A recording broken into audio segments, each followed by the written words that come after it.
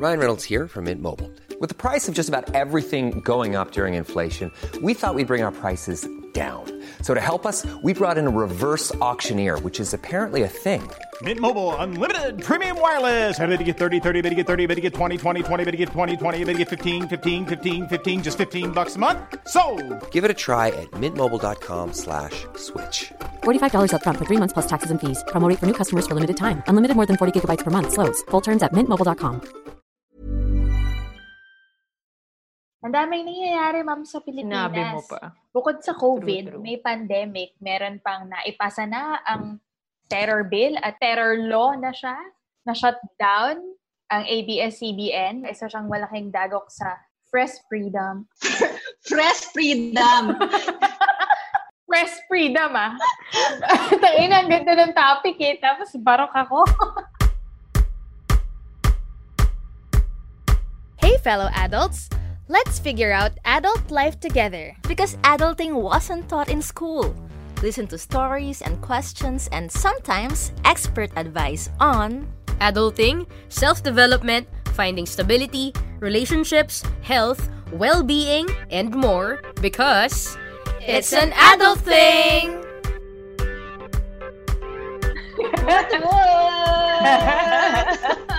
Hello guys, we are back. This is Nika. This is Azel. And this is Carla. Nagbabalik upang mangulit. Muling ibalik. Ang kulit. Charot. Nang Azel, join us. Nang pag-ibig. Talaga. Muling pagbigyan. Azel, lantang-lanta at 10 p.m. Azel, join us. We need energy. Recording at 10 p.m. Because our schedules are fucked up lately. Charot. Yes. We're trying to fix it though. We're trying to fix it. Okay. Ay, mga mamshi, pinapakinggan ko yung mga previous episodes natin for more narcissism. Charot. Na-realize ko na para matandaan ng audience kung sino yung nagsasalita. Okay, paano? Kapag merong nagsabi sa endang sentence na ganyan-ganyan, si Mika yun. Totoo yan. Ganyan-ganyan. Kapag in the middle of sentence, merong, alam mo yun, si Isal naman yun. Alam mo yun? Alam mo yun? Ako naman, ma'am, ako yung naghahang. Sasabihin ko halimbawa, for example, meron akong nag-iisip ako. Kasi ayoko ng dead air. Nanalo ka sa sa birthday party, no? Happy birthday, Azel. May pinatunguhan yung pagsali ko sa mga parlor games dati. It spared our show of dead airs. Charot. Okay. Ang topic natin nga pala ngayon, guys, ay ito very napapanahon kasi ang scary lumabas ng bahay these days. So, di ba, nalabas pa ba tayo kung pwede namang sa bahay na lang magstay at mag-work? Dahil dyan, we'll talk about this new reality that many of us have been embracing lately, which is working or studying from home. Yes. Like what you said, ang dark ng mga kaganapan lately. Like, ang daming nangyayari, ma'am, sa Pilipinas. Sinabi mo pa. Bukod sa COVID, True. may pandemic, meron pang naipasa na ang terror bill at terror law na siya. Na-shut down ang ABS-CBN where many of our friends in the media and communication industry work. So, na-shut down siya. Isa siyang malaking dagok sa press freedom. Press freedom! Press freedom, ah! Ang laking dagok talaga. Tain, ang ganda ng topic eh. Tapos barok ako. Pampasaya. Okay. Serious face. Yung pagsara ng ABS-CBN ay malaking dagok sa press freedom. So, ang daming darkness na nangyayari sa mundo. So, ibalik natin, alalahanin natin yung mga bright spots in our lives. So, ibalik natin yung original segment natin before na highlight and lowlight of the week. G. Who goes first? Azel. Azel. Sige. Low light ko is madalas kong nararamdaman na yung lungkot dahil sa work from home. Yung yearning for physical presence ng tao since naka-work from home nga tayo.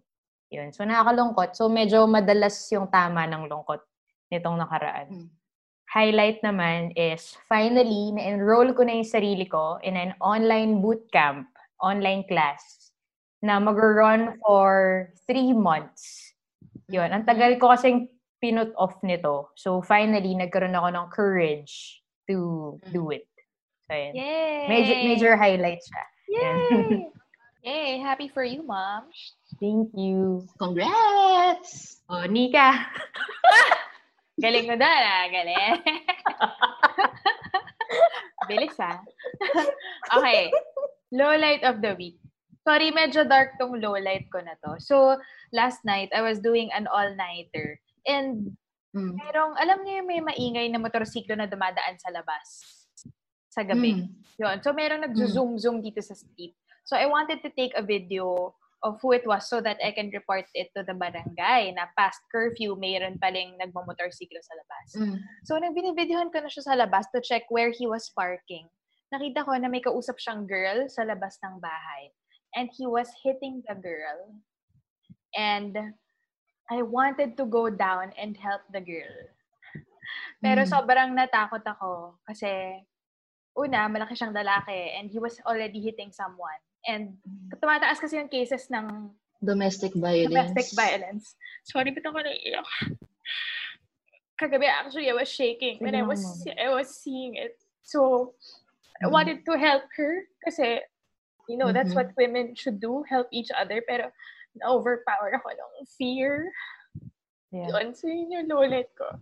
For this week, na hindi ko siya mababa, hindi ko siya matulungan. So, medyo mahirap siya. Ma'am, meron kaya tayong pwedeng mabigay na numbers para sa mga victims of violence against women? If there are cases of domestic abuse or violence against women and children that you want to report, check out pcw.gov.ph. That's the official website of the Philippine Commission on Women. Okay, to end my sharing with some good news, my highlight of the week is, so meron kaming baby dog ngayon dito sa bahay. Si Bingo? Si Bingo, my baby doggy. Actually, doggy siya ni Pao, but I'm taking care of him. So, which one? Si Bingo or si Pao? Both. Charing. So, I'm taking care of Bingo. And lately, nagugulo yung schedule ko because I have to clean up after him because he's peeing and pooping all over the house. Cute. So now I walk him every morning and I'm proud to say that he learned where to poop and pee na. So very good. Yeah, meron na siyang spot outside sa street na doon lang siya magpupupo parate. So yun, I'm super proud of that. Doon ba yun sa harap ng bahay nung abuser? Alam mo, magandang idea yan, girl. Hindi, ma'am. Yung motor, paihian mo kay Bingo. Sige, hanapin ko. Tatimingan natin. Use your wee-wee as a weapon. Wee-weapon. Oh, God. Okay, para sa listener, si Azel po yun. Si Azel po yung nagsabi ng wee-weapon. Okay. How about you, Carla? What is your low light and highlight of the week? Ang low light ko for the week ay na-fuck up na naman yung sleeping schedule ko. May time na 12 noon na ako nakatulog, ma'am, ng isang araw. Lala. Sinisisi ko po si Jap Mikel sa kaganapang to kasi pinilit niya akong manood ng Dark, which is so dark, sa Netflix. Oh. Nakaka-hook. Ang highlight ko naman, napapangalahati ko na yung Dark. Charot. Pero ang higher light ko, sana may higher light ako doon. Highlighter. Highlighter pa. Oh my God, Azel. Si Azel po ulit yun. Last na. Charot. Okay lang. Keep them coming. Okay. Anong highlight ni Carla? Ang highlight ko, simula nung nag-lockdown, hindi ako nagkakasakit. Before kasi, in a year, mga 3 or 4 times ako nagkakalagnat/trangkaso. So, almost quarterly. Now, after 2 quarters, walay talaga, ma'am. And sa tingin ko, it's because of my hypervigilance sa health dahil nga sa corona scare, di ba? So, I always wash my hands and then social distancing and also feeling ko, pati yung ibang mga virus at bacteria nadadamay sa war against corona ko. So, after this pandemic, I'm gonna keep my mas pinatibay, intense, and fortified hygiene routines. Good job. Milk powder lang. Mas pinatibay. Kaya naman. Bear Brand Adult Plus. Bear Brand, Adult Plus, Adulting. Di ba? 2 pack lang ng 500 grams dyan, oh. Tatlohin mo na, bigyan natin si Aisel. Hindi, 2 each tayo. Okay. O, eto na. Pag-usapan na natin yung dahilan kung bakit makikinig yung mga tao sa atin, ano? Di yung tawanan lang ng tawanan. Ano to? Ang topic nga natin for this episode is work from home. Syempre pa, nagpa-crowdsource ulit tayo for this. Yes. Para sa mga taong nag-work from home. Maraming concerns at issues na nag-arise. Pero to be fair naman, guys, it's not all bad. Kasi aminin natin, ang dami ring pros ng work from home. Other than social distancing, of course, which is the most urgent reason for doing this. Nakakatulong din ng work from home. Well, at least in my case, I don't get to waste a chunk of my day, of my life in traffic. Tapos, less gastos sa gas. Mga ma'am, sa buong pandemic, mga around 2,000 pesos pa lang ang napapagas ko in a span of 4 months. Wow. Nice. So, malaking tipid siya. Tapos, no parking needed. Tapos, mura din yung food kasi I don't have to eat out kapag lumalabas ako to work. Yun. Kayo ba, may mga nakikita kayong pros? Sa akin, same din. Wow, same lang pala. Ba't ko pa sumagot? Charot. Pinahaba mo lang yung episode, ma'am. Yun nga eh. I still prefer working from home kasi mas nakapag-concentrate ako ngayon when I'm alone in my work study room. Tapos, di ka masyadong naka-conscious. Wow, naka-conscious pala si ate. Conscious? Yung you're just free to do anything. Wow, nakubad pala. Mom, gets ko yan. Hindi ko na kailangan mag-bra para lang makipa-meeting sa ibang tao. True. Actually, medyo nami-miss ko na nga magsuot ng panlakad na damit eh. Pero it's something less to think about. So, maraming positive things about working from home. But it turns out, marami ring mga catch ang working and studying from home. So, eto nga, nag-crowdsource kami at may lumabas na 5 common concerns that we've been experiencing so far. Wow, may nalista tayong top 5. Umpisahan natin sa unang concern ng mga tao, which is time management. True. Nasolusyonan niyo ba yung mga concerns niyo? I'm working on the time management part. So, morning, meron akong time na, 9 o'clock or 10 o'clock lang ako mag-start ng work. Before that, focus on the house tasks. Kasi minsan, nagwawalis ako, pero nagpapanik na ako kasi, may kailangan akong tapusin na script or may kailangan akong tapusin na i-edit. So, ngayon, I'm being more kind to myself na, okay lang, 9 o'clock or 10 o'clock ka pa magsa-start ng work. So, sa umaga, sige lang, makipaglaro ka muna with the pets, linisin mo yung kalat, mag-breakfast ka ng maayos, ganon. And then, meron kang start time for work. Kumbaga, nagta-time in ako by myself. Yon. Right. Okay. Ikaw, Aisel? Kailangan ko i-ease in yung sarili ko kapag work mode na. So, I need to respect my morning routine. Tapos, kailangan kasi merong proper transition from bahay, chill mode to work mode. Kailangan may short rituals in between. Ang sa akin, pagkagising ko, after ko maligo, after ko magdamit, yun na yun. That's my cue, no work mode na yun. Ang consistent ng hacks nyo, Aisel and Mika, pareho siya dun sa narinig ko from our friends. Ang sinasabi ng iba nating mga na-crowdsource, kaya rin na-jumble yung schedules nila kasi wala silang time in tsaka time out. So anything goes. Well, at least to address this problem of not having a time in and time out, kailangan daw merong rituals. Meaning, kailangan meron tayong mga cue para maset yung utak natin tsaka yung katawan natin na, okay, game mode na. Game mode on na tayo. Yeah. We got this insight from Ana Ibarra, Kayna Sabay, Mei-Ling Lee. Mga nagpadala sila ng answers. Some of them, ang cue nila or ritual nila is ligo o kaya breakfast o kaya dressing up for work kahit na nasa bahay ka lang. Basta have a cue.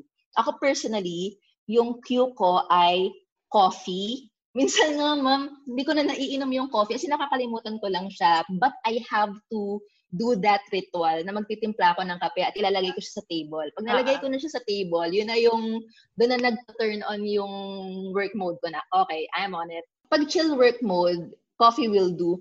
Minsan pag kailangan ko extra pump up, like for example, I need to speak a lot like this or sa class, meron akong, medyo unconventional to, pero meron akong olfactory totem.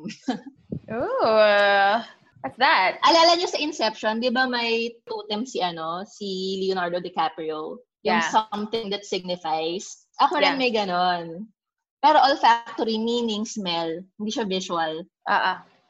So smell cue. Meron kasing essential oil na bigay yung barkada ko. Don't worry, di ko kayo mabentahan. Ang distinct kasi ng smell nito, so kapag naaamoy ko siya, I cannot mistake it for anything else na iisip ko, okay, game mode on na ako. And yung so far, yung mga nabanggit natin, puro personal login natin. Sabi ni Cecil Canlas, she even has a cue kapag tapos na yung work niya. Wow. So, kailangan meron ding sariling shutdown or log out. Yeah. Kasi yung iba nating mga kakilala, they tend to overwork. Yeah. Kasi walang uwian time eh. Walang lunch time, walang break time, walang pantry time. So, tuloy-tuloy lang sila nag-work, especially those who have the tendency to be workaholic. Yeah. So, ito nga, sabi ni Cecil, it helps kung meron ka ring sariling ritual kapag mag-e-end na yung work. And, na-encounter ko rin to, ginagawa rin daw to ng high-performance coaches like Brendan Burchard and Cal Newport. So, big-ass names to who are very credible when it comes to everyday performance. Wow. Nice. Yes. Sobrang problem ko to for like a year na. Tapos lately lang siya nag-click sa akin na yun nga, I'm training myself na ang cue ko naman is ilabas yung laptop bag ko. Pag mag-start na yung work ko, ilalabas ko yung laptop ko from my room to the workstation. And then kapag tapos na, as in, I close it, I pack up, literally pack up. Kahit naman sa umaga, alam ko na bubuksan ko rin ulit siya. Pero yun pala, that's why it works lately na, meron pala akong cues. Yun pala yun. Dahil in-explain mo, tsaka ko lang na-gets why it's working. As in, pag umaga, feel ko yung nakasukbit yung laptop bag at maglalakad ako papunta sa workstation. Promise. Lalakad ka ng 3 hakbang. Oo. I super love it in the morning na, okay, ready na ako. So, that's why it works pala.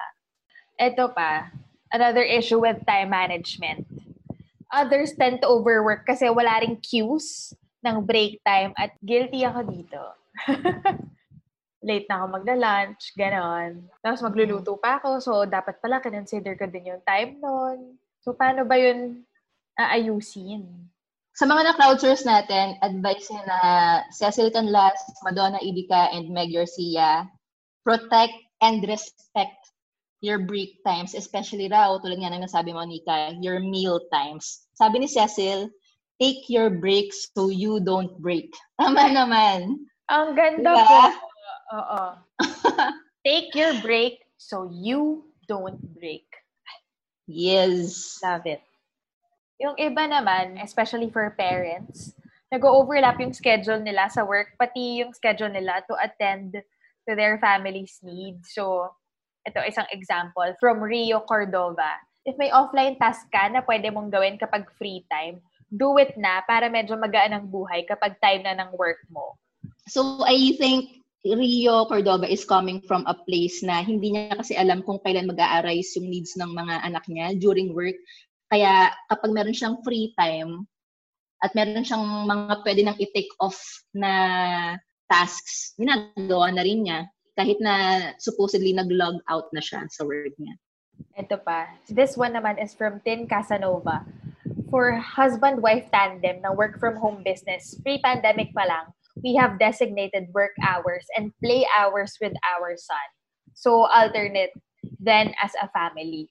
We work until 1 to 2 a.m. pero yung total work time is just 6 to 8 hours if we actually count it. Sabi pa ni Tin, it's also energy management plus time management. Tulad ko, night owl ako, so peak productivity is around 5 p.m. to 9 p.m. So we adjust our schedules based on energy levels. Ang bright side din pala nito, ma'am, work from home, we now have the chance to maximize or optimize our natural circadian rhythm, yung body clock natin, especially for us nga na night owls. Yeah. Na marginalized sa schedule ng capitalist world. Anyway, if you're interested doon, check out nyo yung chronotype, meaning anong type yung body clock natin. May book at saka may TED Talk, saka may online quiz on this, si Dr. Michael Breus. Michael, and then Breus is B-R-E-U-S. Okay, another time management issue. May mga boss na dahil wala ng work hours, feeling nila 24/7 na dapat ang availability ng subordinates nila. Case in point, yung boss niyang roomie ko, nag-uutos kahit weekend. We also know someone na hinirita ng boss na, bakit ang tagal niyo sumagot sa follow-up ko, nasa bahay ka lang naman, di ba? Wow. Reset! Sad reality to kasi one of my kumares, she's a corporate lawyer, mom of 3, wife of 1. Sabi niya, working from home feels like you're constantly shifting from disappointing your boss to disappointing your kids or spouse. So, back and forth lang. So, oh no. Aww. Sana wag demanding masyado mga boss nasa pandemic tayo ngayon. Correct. Totoo. Hirap kaya mag-focus kasi ang dami mong worries outside of work also. Tsaka yun nga, for people na ang dami ring obligation sa bahay, sobrang wrong assumption that it's easier for them to give attention to you or to accommodate you online, ora-orada. Okay, sige. I've been on both sides of this. I've been a leader and I've been a team member. So, dati, guilty rin ako dito na minsan weekend, magpa-follow up ako or pagka gabi, naalala ko na, shucks, kailangan bukas nga pala may deadline siya. Dapat kanina ko pa pinaalala or something. So now, I'm trying to learn to not message people about work during weekends unless weekend yung deadline niya, no? And to not ask people for work when it's past 6 p.m. As in, kanina may ka-exchange ako na message sa editor na kasi minessage niya ako ng 9 o'clock na work. Sabi ko, I'm sorry kung ganitong oras iniisip mo pa rin yung work, but I'm trying to work on not messaging people about work when it's past 6 p.m. Ganyan-ganyan. So, I guess it helps to communicate that. Na dati hindi ko ginagawa. So, I'm so sorry sa lahat ng mga nakatrabaho ko before. Yun din kasi yung kinalakihan natin sa production world eh. Yeah, na 24/7 ka, no? Totoo yan. Yes.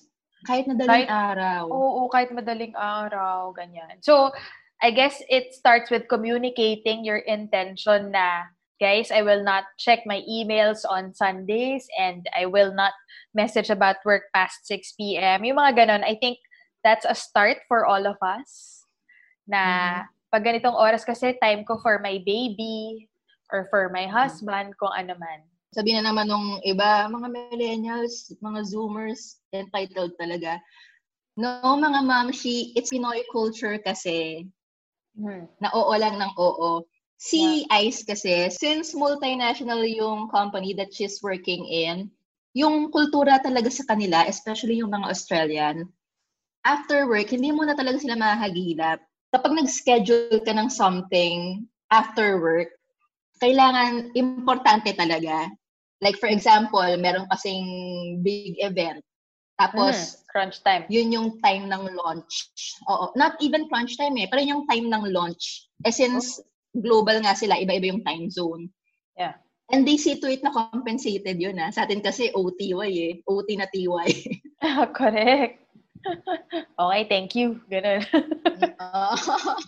So go lang guys, hindi porket ang kultura sa pagtatrabaho na pinasukan at kinalakihan natin ay walang boundaries, it already means na yun na dapat ang i-proliferate at ipagpatuloy nating ipasa sa next generations. We can start a culture which is more respectful of each other's time and life.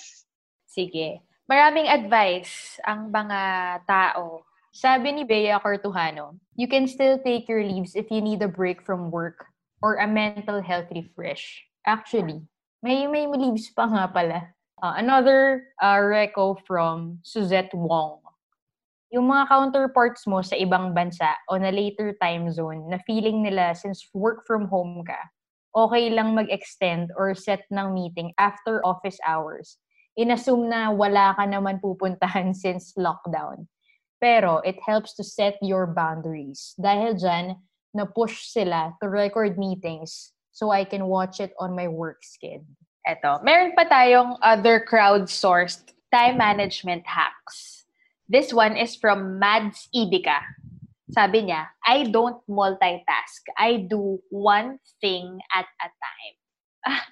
Yeah, kasi nga 'di ba, the harms of multitasking and its consequences. Ma'am, meron pa ako nakitang online presentation na sinasabi na ang effects or ang damage ng multitasking sa brain natin is as bad as chonky or even worse. Oh, chonky like weed? Yeah.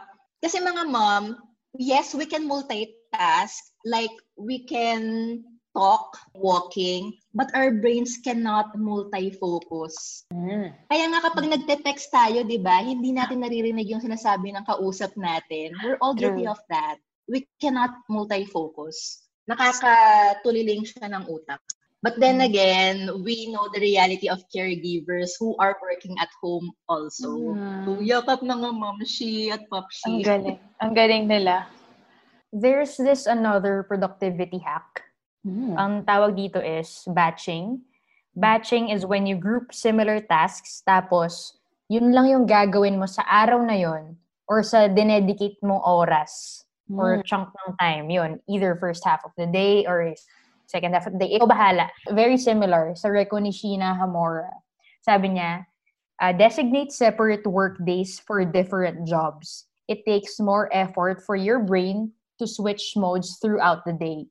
It's more efficient to focus on one type of job the entire day.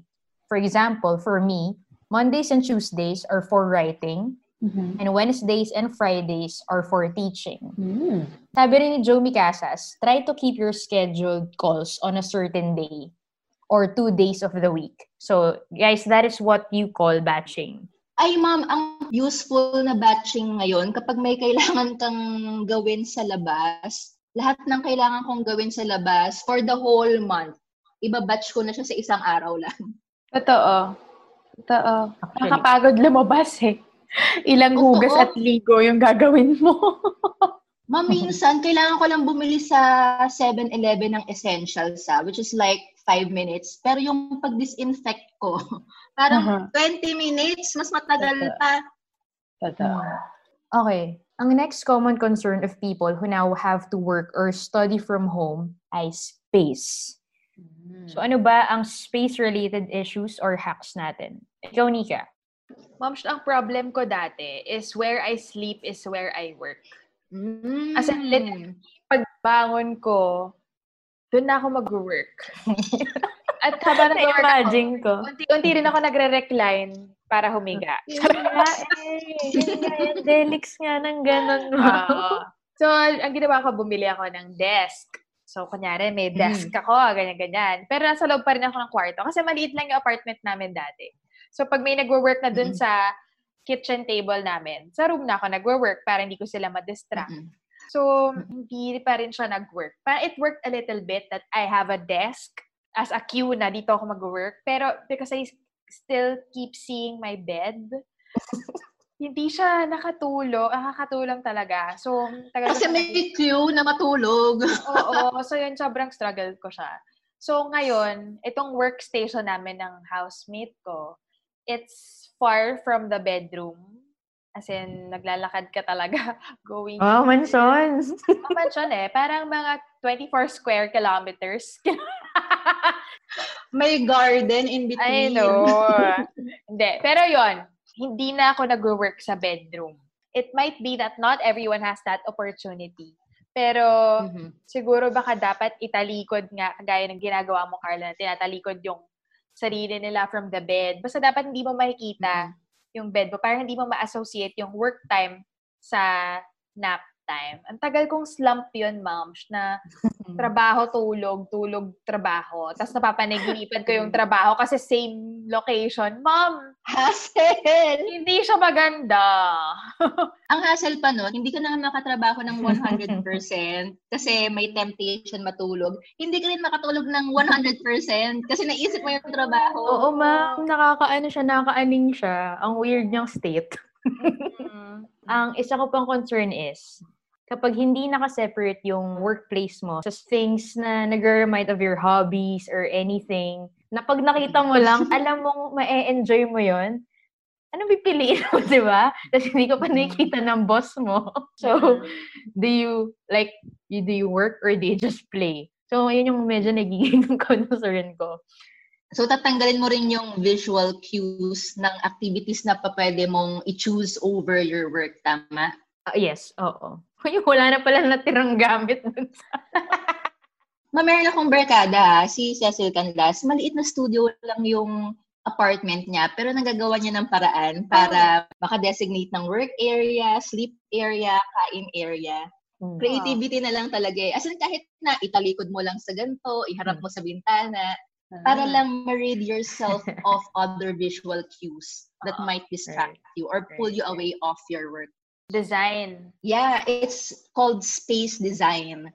If you guys want to learn more about this, ang galing ng pagka-explain ni James Clear dito sa Atomic Habits. Okay. Meron ding inputs from social media about space design. Sabi ni Randolph Longhas, prior pandemic, I never worked at home kasi I didn't want to associate work with home. Pero with this pandemic, I decided to rearrange my entire place. I let go of my living room and converted it to an office space. I bought a new table, switched internet provider, and redesigned everything para di ko na siya ma-associate sa dati kong space. Okay. So far, it's really been effective. And I can finally zone in with my deliverables. In fact, I'm really comfortable to the point of not wanting to leave na. Actually. Okay. Sabi rin ni Yula Gerson, first 2 months of lockdown, I couldn't sleep. My body was tense and laging naka-work mode, even in my room na. Kasi wala nang boundaries. But when I transferred to a different room or a different corner, ayun, di na ako madaling araw natulog. Another suggestion. This one is from Fritzy Cago. We have many tables here at home and I dedicate each table for one function. Sa dinner table, kakain lang ako. Sa computer table, magpe-Facebook lang ako. And another table kung saan dun lang ako nag-aaral. I love it. Tapos yung bahay pala nila, furniture store. Kaya ang daming labesa. Yung pala yung business nila, Fritzy. Ma'am, may naisip pa pala ako sa space design. Di ba sabi mo, since naglipat nga kayo ng unit, sobrang iba yung effect ng lights, yung dim lights ng previous unit nyo versus ngayon na ang laki na nung bintana nyo. It lessened my nap times. As in, I rarely nap now because of the daylight. I feel energized all the time. So open your windows, guys. Let the light in. Aww. Na-touch. Meron ding input from social media about ergonomic factors. So this is from JP De Luna and Suzette Wong. Kasi very parehas yung sinabi nila. Bumili daw ng maayos at komportableng upuan. Take care of your posture. Maushi, alam niyo ba kung ano yung, sa lahat ng mga na-try kong upuan kung ano yung pinaka-comfy and dynamic na ginagamit ko ngayon? Chiwa. Exercise ball. Yung malaking inflatable ball. Kasi, unconsciously, nagmo-move around yung katawan ko para maging comfy. So, ergonomic siya. And at the same time, hindi ako inaantok kasi gumagalaw-galaw yung katawan ko Masaya siya. Try nyo, guys. Ito pa mga momshi, other than time management and space design, another trending issue in working from home is video calls. Video calls, yes.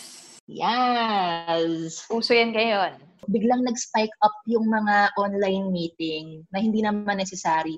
Kasi na-anxious yung mga tao na, shit, hindi ko sila nakikita. May ginagawa ba sila? May progress ba yung team namin? So, pa-meeting ng pa-meeting. So, interrupted yung individual workflow ng mga tao, which is counterproductive. Shallow work, no? Yeah, shallow work. Shallow work? What's that? Shallow work and deep work. Merong book nun si Cal Newport. Yung mismo yung title niya is Deep Work. So, importante yung deep work kasi yun, uninterrupted. Tapos, papasok ka sa flow, sa zone. Pero kapag constant yung distraction, usually that's shallow work. Tapos yung quality ng work mo is yun, hindi kasing ganda na mapoproduce mo compared to papasok ka ng deep work. As in long, uninterrupted work hours. So for those team leaders or managers or bosses who are very anxious kung may ginagawa ba yung mga tao nila at pa-meeting ng pa-meeting, actually, you're destroying their capability to produce brilliant work. Right. Pero syempre, gets naman natin na necessary siya for communication. Isa sa mga sa pinapoint out sa crowdsource natin, kailan ba kailangan mag-turn on and turn off ng camera? Pati muting. I rarely turn off my camera because I like looking at myself. Charing. Joke lang. Kasi because I consider online meetings like a face-to-face meeting na lang din. Parang ako, kapag nagsasalita ako, gusto kong malaman kung nakikinig ba sa akin yung mga kausap ko. So, para respeto rin sa kanila, I turn on my video most of the time. Unless like biglang may dumating na Lazada at biglang nag-aakit baba. Pero kung like a very big group, like more than 20 kami, I turn off my camera. But most of the time, I turn it on for rapport and to force myself also to focus. Kasi may kita niya ako na hindi ako nakikinig sa kanya. Ako rin actually, momshi, kapag nagtuturo ako online, na-try ko before mga umaabot kami ng 40 na naka-login. Sabi ko sa students, I'm not requiring them naman to turn on their cameras, especially yung mga mahina ang internet. Pero kung sino ang papwede, kahit isa lang or kahit dalawa lang, maki-turn on naman kayo ng camera. Kasi seryoso, ang weird makipag-usap sa blank screen. Totoo. Tapos, it's literally like talking to a wall. Yeah. Tapos wala pa yung mga cues kagaya ng face-to-face interaction na yung mga nagnanod or yung mga yes, yung mga ganong cues, it helps you navigate your speech na, okay, are they engaged in this conversation? Are they confused by what I'm saying? So, maganda pa rin na merong visual cue kahit na online call siya. Pero ma'am, better na naka-on yung cameras. Pero ang isang thing na nakaka-distract is when we constantly look at ourselves. True. So guys, check nyo dun sa ginagamit yung program, software, if merong option to hide yung self-view. So I know most of us use Zoom. Dun sa video nyo, dun sa 3 dots, you can click that and there's an option to hide self-view. Para hindi ka rin tingin dun sa sarili mo. Parang gusto mo nga mag-focus dun sa iba. I mean, to parang give respect, diba? Tapos meron ka nakatingin sa sarili mo. Yung ang personal interactions, ma'am, ang dami ng mga hindi magaling makinig. What more dito sa bagong technological feature where you can look at yourself for the whole time. Pero yun, actually preference rin naman yun ng iba. If mas gusto nila na naka-on yung self-view nila, sure, why not? Pero for those who feel conscious or mas gustong mas mag-focus dun sa iba, you can try hiding yung self-view nyo.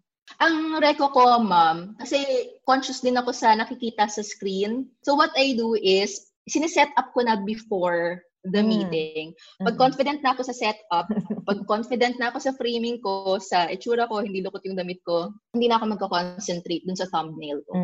Okay. Tama.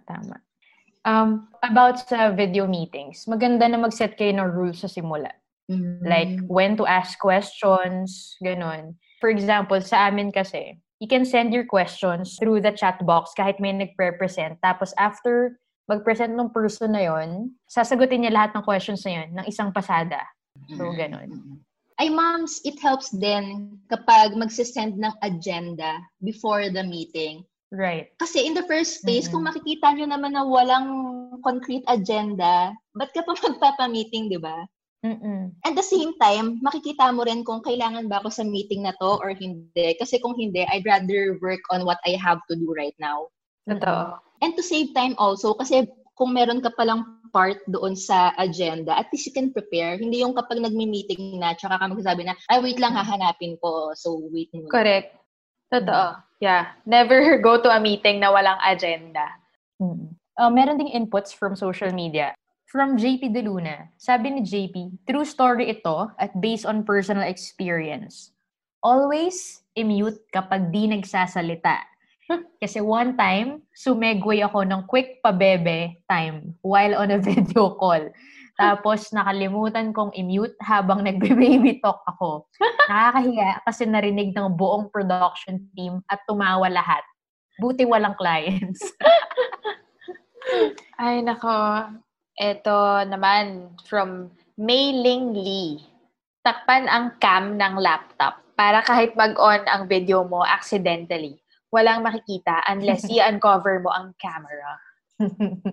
Ang dami ko nang naririnig na horror stories sa tipong dinadala sa CR yung yung video ko. Grabe. As in, naka-on yung video niya and then he put his pants down to do whatever his business is in the bathroom. Like, girl. And this is like in a big press con briefing. So, journalist yun. Quote unquote. Journalist ang gumawa noon. Okay. Another issue sa mga video calls, yung biglang uutusan ka ng magulang mo or biglang may papasok sa kwarto mo. So, advice ni Toshi Alibudbud. Something basic but we forget to do is to announce or let everyone in the house know that we'll be having a meeting or that we are working or else mauutusan ka at the most inopportune times.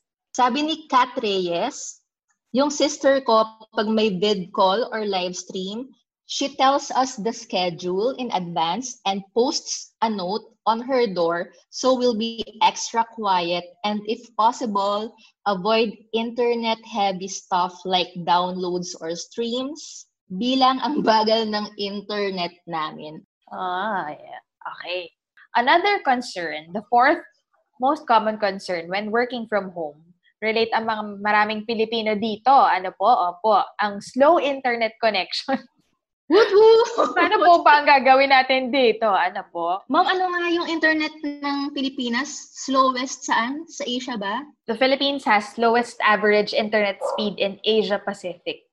So, Asia.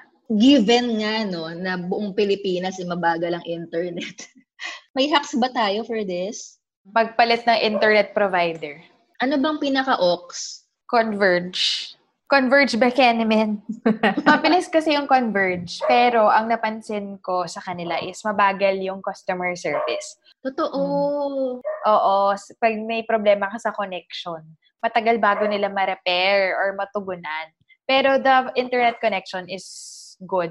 Sa PLDT naman, DSL kasi yung PLDT namin so talagang mabagal. So hindi ko alam kung ano, kapag ka fiber, baka okay naman. So yung gamit ko is Globe at Home. So, it's signal dependent. So, ma'am, Dasal na lang talaga. Walang signal, walang trabaho. Pero ang ginawa ko kasi, ma'am, talagang parang sinuyod ko doon sa buong place ko kung saan yung best niyang location, kung saan yung pinaka-stable, yung connection at pinaka-mabilis. Sa bubong ba yan? So yun, talagang pag signal dependent, tiyagaan. Tapos check mo rin, before you buy pala, kapag data ang gamit mong connection is, i-check mo dun sa provider or i-check mo dun sa area nyo kung ano yung best na internet provider or device na kukunin mo. Yun. Ay, mga ma'am, pala, bilang nakaranas, siguro mga twice akong nakaranas ng nawala ng internet ngayong pandemic. It super helps kapag may Facebook group yung village nyo. So before ko i-report individually, nakita ko sa Facebook group namin na may mga nag-report na at saka alam ko na ano yung naging cause. Ma'am, ano ba to? Placebo ba to? Or nag-work talaga kapag lumalapit sa router? I think, oo. Kasi we made a video for this Wi-Fi extender. So, may factor nga kapag malapit ka sa router. Kasi, so kung halimbawa yung bahay nyo ay may kayamanan po, at may third floor, ganyan. Tapos malayo ka na sa router. You can buy a Wi-Fi extender para umabot sa'yo yung Wi-Fi. It doesn't boost the signal, but it extends the reach of the Wi-Fi. So yes, I think may science na lalapit ka sa router, better yung connection. Parang gusto kong kuning sponsor yung Planet Extendify, Oo nga, baka naman po. Planet, Extendify? Yeah, Planet Extendify. Sana rin, ma'am, kung medyo yamanin naman yung pinagtatrabahuhan nyo, baka po pwedeng ipasagot nyo dun sa kumpanya yung internet nyo. Like what my cousin did. Before kasi, since ilang din sila sa bahay, kapag nag-work siya, hindi makagawa ng ibang internet-heavy stuff yung mga kasama niya sa bahay. Ma'am, nag-shutdown ng ABS-CBN, which is Lola's only hobby. So, ang option ni Lola is Netflix, mga kapamilya show sa Netflix. Pero, kapag nag-work yung pinsan ko, hindi makapag-Netflix si Lola. Oo, correct. So now, nakakapag-Netflix na si Lola while he's working. That's good. Sana lahat kayanan yung ganyan, Kung pwede lang naman. Tanong nyo lang naman, guys. Hindi naman magdedemand. Tanong nyo lang. Baka naman may option. Especially, malaking tipid for companies yung wala nang babayarang aircon or other bills. Baka po pwedeng i-reallocate, di ba, sa internet ng mga tao nila. Baka lang naman. This is advice naman from Chester Sabalburo. During video calls, kung allowed naman, i-off ang camera. Turning the camera on eats up more internet bandwidth. So kapag camera off, mas malinaw ang datingan ng boses mo. And of course, the fifth common concern, not the last, kasi ang dami pang major concerns Pero ang huli natin i-cover na concern is isolation. No personal interaction with teammates, no lunch breaks together, no spontaneous chikahan sa water dispenser, no after-work gimmick. So, how can we effectively deal with this ba? Kasi, mom, personally, parang like I mentioned dun sa low light ko, it gets lonely sometimes or most of the time. Kaya, sobrang, mom, yung online class, nilolook forward ko na yun kasi lang para lang may tao. Yeah. Meron akong na-discover na ginawa namin ng team ko sa UP Dragon Boat team. So, nagkikita na lang kami kapag Zoom workout. Tapos, lately, napapansin ko bumababa yung attendance ng mga tao. Kasi, sa Zoom workout. Kasi nakakapagod naman talaga na mag-exert ng effort na magwe-workout ka during a pandemic. Iba rin yung toll niya sa brain. Anyway, if you're interested, you can watch our Psych Up webinar online. It's on the UP Dragon Boat team Facebook. So, isa yun sa initiatives namin. Another thing that we did para dito to help in the isolation is we have inuman. So, nag-electronic inuman kami. So, naka-Zoom and nag-iinuman yung mga tao nagkwekwentuhan.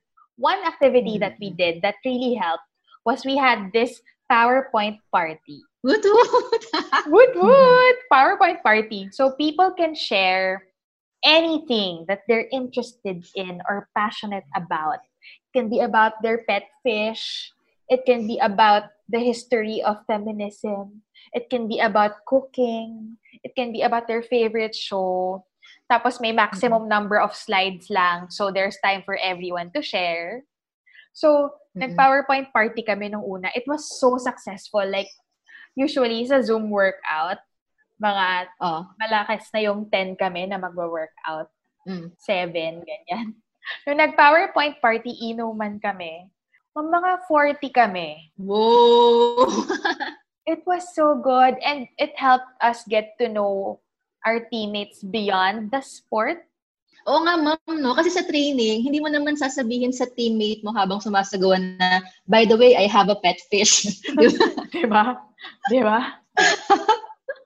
It was super fun. Maybe you guys can try that to help with the isolation part at para hindi mo ma-associate yung Zoom meetings lang na work lang siya. Pero sana hindi required. Sana yung mga gusto lang. Kasi baka yung iba, halimbawa, yung mga sobrang busy na sa bahay, tas mapilitan pang mag-present at mag-research. Hindi naman, volunteer siya. Yeah, nice. Sabi ni Rainy Ganya, first, start meetings with kamusta? How are you guys? Instead na hello lang, tas diretsong agenda na. Tsaka sana, ma'am, kapag nangamusta yung sincere, yung aalamin mo talaga yung sagot. Kasi di ba yung mga Pinoy, oy, musta? How are you? Pero hindi ka talaga naghihintay ng sagot. Ito, check-in talaga. As in, dude, kumusta ang estado mo ngayon? I love it. Sabi rin ni Rainy Ganya, maximize ang group chat dahil wala ng pantry or water cooler chikahan. Actually. Last one, sabi rin niya, make a non-work team chat para di matabunan ang work-related messages. Saka para hindi rin naghahalo. And there are so many apps na rin also. Kasi nga, minsan sa thread natatabunan. There are so many productivity apps like Slack or Trello na para siyang online bulletin board where you can post everything para hindi matatabunan dun sa thread. So, speaking of productivity apps, meron din ako na-discover. It's called the Jamboard. JAM? Yes. And then BOARD? Yes. Jamboard. Alright. So, para siyang Blackboard, pero online. So, pwede kayo sabay-sabay maglagay ng post-it notes, GIFs, memes, write down whatever. Na real time, na sabay-sabay kayo. It makes brainstorming feel less isolated. I will check it out. So, yun yung mga main concerns na I think nasagot natin. We're sure may mga mag-a-arise pang ibang concerns at may madidiscover pa tayong mga bagong hacks bilang we're still figuring things out along the way. Pare-pareho tayo nag-explore ng new systems to be effective and efficient at work. Kaya please, share your own hacks to us. May it be on Facebook, Instagram, or Twitter. Makakatulong yan sa amin at sa ibang tao. Our name on social media is It's an Adult Thing. Check out nyo rin, guys, yung other episodes namin where we talked about lots of other adulting stuff, from money matters to mental health to moving out to sexual orientations, tsaka marami pang iba. Nasa Spotify, YouTube, Apple Podcasts, tsaka Google Podcast kami. Yay! So again, this is Azel, Carla, and Nika, continuously adjusting and adapting to the plot twists of our lives because it's an adult thing.